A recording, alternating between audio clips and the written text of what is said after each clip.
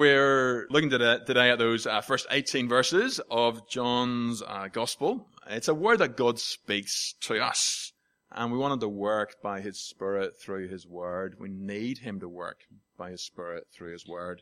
So let's ask Him to be at work as His Word is preached. Let's pray. Our great God and Heavenly Father, we do acknowledge You as God of all, as the God who speaks the Bible to us.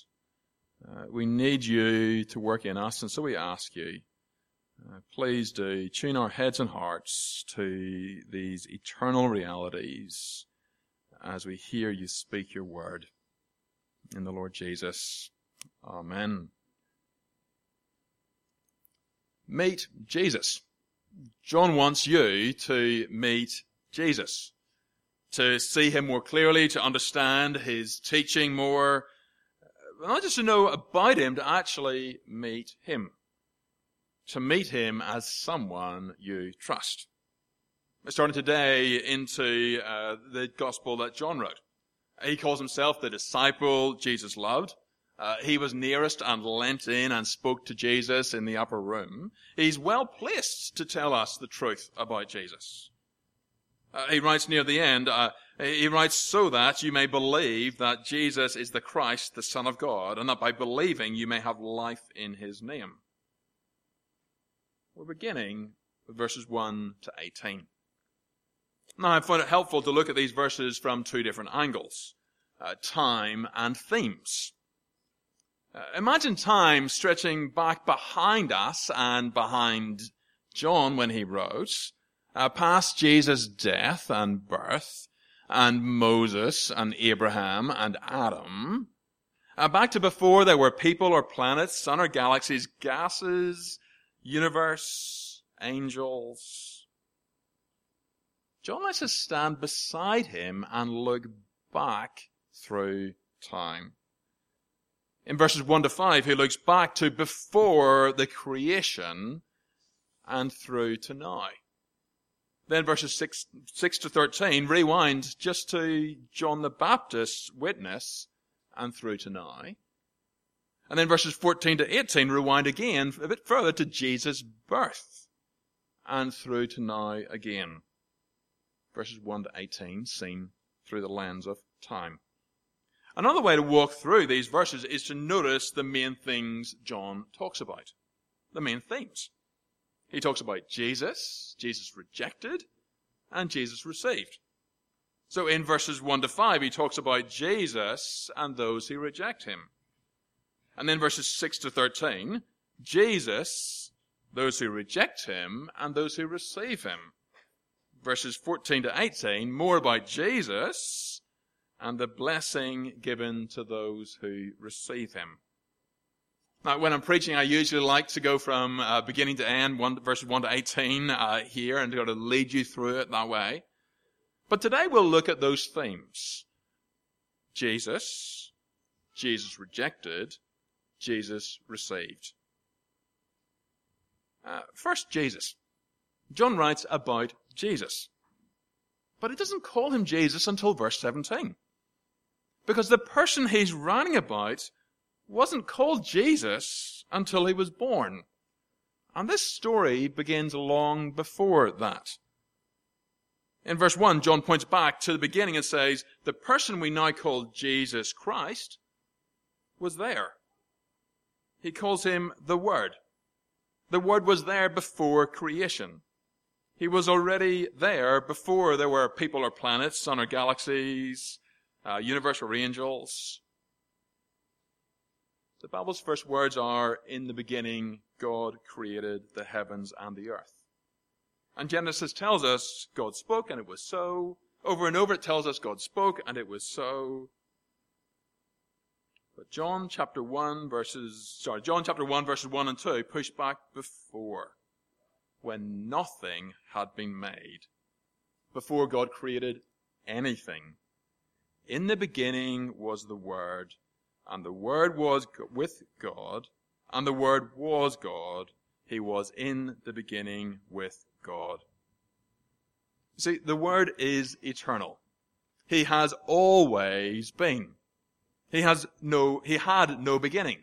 However far back you go, you cannot come to the beginning of the Word. Now, some great philosophers who would have read John, or influenced those who read John, had space for reason and rationality as something that always existed. There are places in the Old Testament where God's wisdom and creative power are spoken about as if they are a person. But John is saying it's not just as if. The Word is not an it. The Word is a he, a person. In the beginning, the Word was with God. A person with God. God wasn't alone before he made anything else. He wasn't alone, and he wasn't lonely. The Word was with him. The Word was a person with him. And the Word himself is God. Verse 1 again. John says, the Word was God. Whatever God is, the Word is. They're equal in power and authority and glory and honor and grace. Now, just to be clear, the Word is not just another word for God. Now, Son of God is just another name for Jesus. Christ, another name, title, for Jesus. Jesus is Son of God. Jesus is Christ. But it'd be nonsense to say Jesus was with the Son of God, or Jesus was with the Christ. John says, the Word was God, and the Word was with God. The Word is God, and at the very same time, the Word is not just God by another name. He is God with the same nature and essence. At the same time, he is with God, a separate person. Now, it's verses like this that push us to talk about God as Trinity. The Father is God, the Son is God, the Holy Spirit is God. The living, true, and holy and loving God exists eternally as three distinct persons in relationship with one another. But there's one God, not three. Three persons existing and relating eternally with one nature and essence. Now, this isn't something we can wrap our minds around and understand. It shouldn't surprise us that our minds can't wrap around the God who made the universe. Our thoughts can't master an understanding of God as Trinity, but we can enjoy it. We can appreciate it. One aspect of that is realizing that God has always been relational. Actually, not always been relational, he's always related. He didn't create so he could relate to someone. He didn't create because he needed relationship. The Father always existed in loving relationship with the Son. And they share that joyful, loving relationship with the Holy Spirit. They didn't create in order to relate. They related and they created in order to share. The Word is eternal and the Word is personal. Before everything, he was with God and God was with him. And then verse 3, the Word is creator. I mentioned before the Bible's first words, where Genesis says, in the beginning God created the heavens and the earth. And God spoke and it was so, God spoke and it was so, repeating. In Genesis and everywhere in the Old Testament, God's Word does not return to him empty. God's Word accomplishes what he purposes. God's Word succeeds in the thing he sends it to do. And chapter 1 verse 3 replays that reality. God spoke and the eternal, personal, divine Word made it so. All things were made through him, and without him was not anything made that was made. The Word himself is not a made thing. He existed before anything was made. And God made everything that was made through the Word. The Word is creator. And verse 4, the Word is the source of light and life. He has life in himself and he gives life to his creation.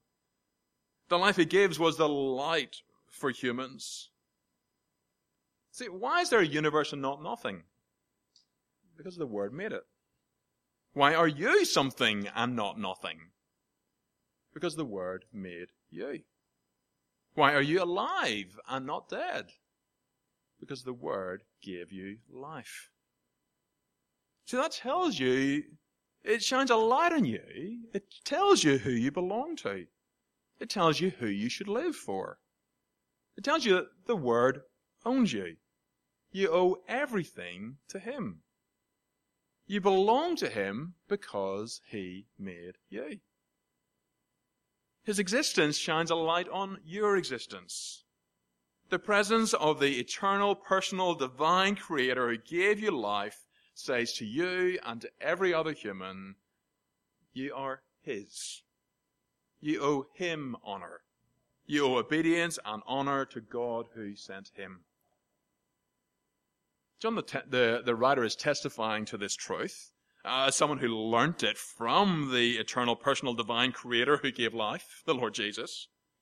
And in verse 6 he rewinds and shows us another witness who adds certainty. John the Baptist was sent by God to speak. He was a prophet. He was a witness. A successor of Moses and Isaiah and Malachi. God gave John the Baptist that great responsibility and privilege. But he wasn't the center. He pointed away from himself. He wasn't the light. He was sent to speak and to point to the true light. He points to Jesus. Verse 9, Jesus is the true light who came into the world. Beginning of verse 10 confirms this true light is the same person verses 1 to 4 describe because the world was made through him, the true light. Now, think about it, this is a strange picture. John the not light pointing to the light. We've heard darkness mentioned, a light shining in it. Imagine you're in a deep, dark tunnel, a pitch black cave. You can't see your hand in front of you. It is so dark and black. And then of the light comes, a brilliant light that fills the cave and makes everything visible. You don't need someone to tell you where the light is, do you? The one thing you don't need in a dark place when the light turns up is someone to tell you where the light is. But this little light, John the Baptist, points to the true light. A pocket torch points to the sun. A Word of God speaker points to the Word. It's strange. So far, John's shown us who Jesus was before he was called Jesus. He was the Word, the eternal, personal, divine Creator who gave life. He's shown us Jesus as the true light who was coming into the world. Then in verse 14, he rewinds again to when the light came. The Word became flesh and dwelt among us. Verse 14. The eternal, personal, divine Creator who gives life and light was born. He became a human. He became flesh just like us. Skin and bone, fat and sinew, muscles and nerves. He became flesh that could be slapped and scourged, bruised and battered, punished and pierced. He dwelt among us. Just like God dwelt among his Old Testament people in his tabernacle temple, the Word dwelt among his people in his flesh tabernacle temple, his body. Just like God's glory was seen by his Old Testament people, the Word's glory was seen by those he dwelt among. The Word who was God and with God in the beginning became a human and pitched his tent among us. Really? The eternal, personal, divine Creator who gives life and light lived among humans as a human. It's mind-blowing, mind-stretching. And in verse 15, John mentions Jesus' older cousin again. So many Johns here. John the Baptist is mentioned. He is about 6 months older than Jesus. But listen to what he said about Jesus. Verse 15, "This was he of whom I said, he who comes after me ranks before me because he was before me." Jesus was born after John, but he existed before John. John's confirming what we've heard before. That Jesus who came, was born after him, was before him. Because he is the Word become flesh. He is the true light who came into the world. He is the eternal, personal, divine creator who gives life come into the world. John the Baptist said it, and John the Apostle wrote it, because shockingly, unlike a brilliant light in a dark cave, not everyone saw it. Actually step out of the Christian bubble and look at how most people think about Jesus, or don't even bother thinking about Jesus. And almost the most obvious thing about him is that he's rejected. Reading John, one of the reasons he wrote seems to be to help believers and unbelievers understand why people rejected Jesus. Why did they crucify him? Why didn't all Israel believe his gospel when it began to be preached? Why did they keep rejecting Jesus as Messiah? Why do leaders and nations still reject and fight against those who follow Jesus? So let's go back and see what John says about Jesus being rejected. I mentioned earlier, Jesus' existence shines a light on your existence. The presence of the eternal, personal, divine creator who gave you life says to you and to every other human, you are his. You owe him obedience and honor. You owe obedience and honor to God who sent him. But the basic reaction of every human is to reject him. That's what verse 5 says. The light shines in the darkness, and the darkness has not overcome it. The darkness of human hearts wants to be free from him. It refuses to obey and will not give honor. The darkness of human hearts rejects the light. I think John writes as he does because verse 5 is talking about centuries of rejection, millennia. The word has been rejected since the beginning, ever since Eve and Adam, and by all their children. Dark human hearts have attempted to overcome the light. They've blinded themselves to the light. That's why they don't see. They've lived as if there is no light. But they have not, will not overcome. Verse 5 is talking about thousands of years of the word rejected, but not overcome. In the rewind, which begins with John the Baptist's witness, we hear about rejection again. This time it is talking about when the true light came into the world. He's talking about Jesus' life and death and his gospel preached. The true light, verse 10, was in the world, and the world was made through him, but the world did not know him. Just like it had been since Eve and Adam, the world made through him did not know him, would not know him. Not just the world, verse 11. He came to his own, and his own people did not receive him. Israel rejected him. They refused to recognize their Messiah. The darkness of rebellious hearts has always wanted to be free from him. It has always refused to obey and always refused to give him honor. They stand in the true lights, but they've blinded themselves to the light that shines on them. They live as if there is no light. But they have not, cannot, and will not overcome. They have not, cannot, and will not undo the fact that he is. They have not, cannot, and will not undo the fact of who they are. that they are his, that they owe him obedience and honor, and they owe obedience and honor to God who sent him. Later in John, we'll hear the consequence of that. But verse 12 says, but. Here's the contrast. Here's this third theme. We've heard John speak about Jesus, and Jesus rejected. But not everyone rejected, some received. So verse 12, and to all who did receive him, who believed in his name, he gave the right to become children of God. These are the ones who hear John the Baptist witness and believe in the true light he points to. John speaks about all who receive the true light, and he immediately explains what he means by that. Receiving him means believing in his name. What does it mean to believe in his name?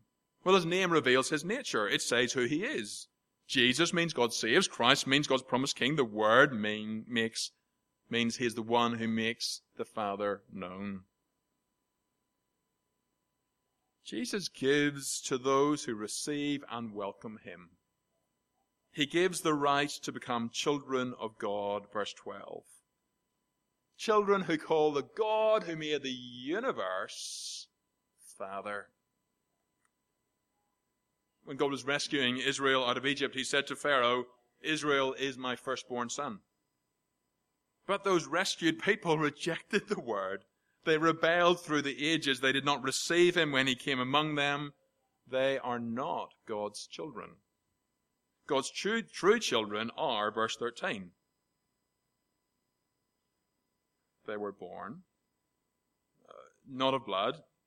It's not genetic relationship or being part of Israel that defines them. Nor of the will of flesh, nor the will of man. It's not human desires or decisions that birth people as God's children. God's true children are born of God. God opens the blind eyes of dark hearts. God gives people a new ability to recognize and receive and trust Jesus. And those who see turn in trust. They see the Word's glory. Verse 14. He is the only Son from the Father, full of grace and truth. They see the unique Son, the eternal Word, who existed before John the Baptist and before the great rescue that God brought through Moses. And he brings a greater rescue, verse 16. From his fullness, Jesus' fullness, we have received grace upon grace.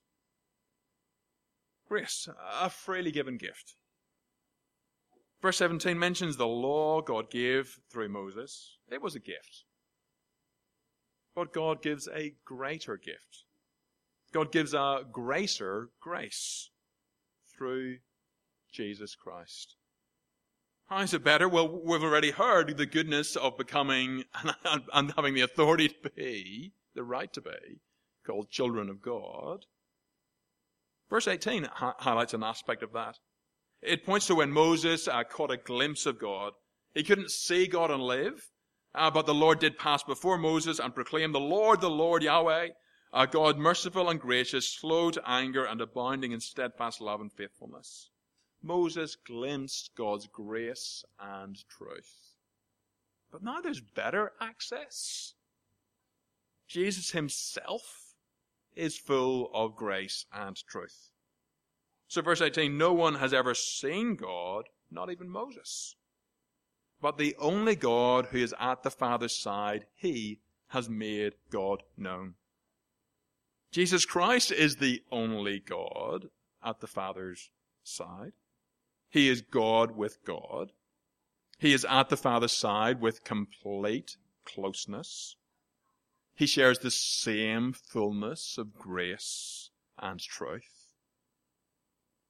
So he can reveal, and he does reveal, God as no one else could. Here at the start of his gospel, John shows us Jesus rejected and received. John shows us the madness of rejecting the eternal, personal, divine Creator who gave you life and came to give his life. He shows you the goodness of welcoming him and seeing God as he truly is and knowing him as your loving Father.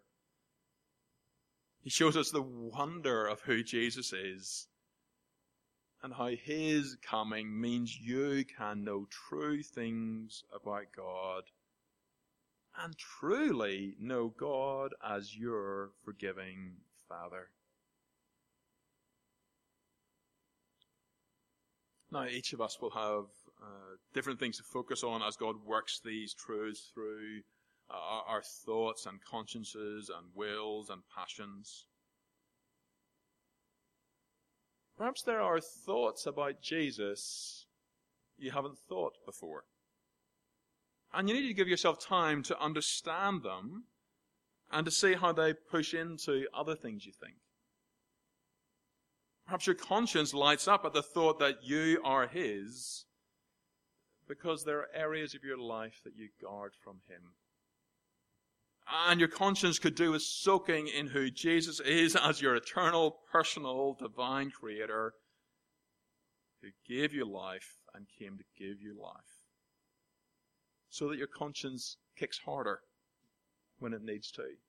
So that your conscience sends you to the cross with a greater realization and thankfulness for the forgiveness Jesus alone brings. Perhaps your will hesitates.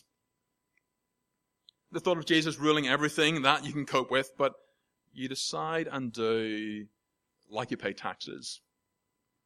Just what you really have to, because you'd rather keep back as much deciding and doing as you can for yourself.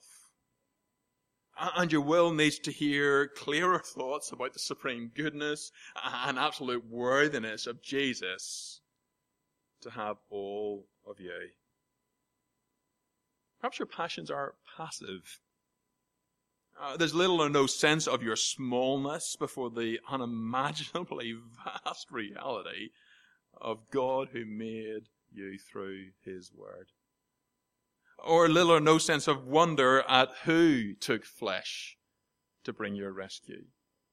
Or little or no enjoyment of the privilege of knowing God as he is and knowing him as your Father. Perhaps your passions are passive and your passions need to soak in the sight of Jesus Christ as the eternal, personal, divine Creator who gave you life and came to give his life. Or perhaps your passions are aflame to the glory and honor and grace and truth and goodness of our God and Savior Jesus Christ. And those passions need to continue to soak in the sight of Jesus Christ as the eternal, personal, divine Creator who gave you life and came to give you life. Because you will never think too highly of the Son who reveals his Father to you and makes you who trust him children of God. Let's pray.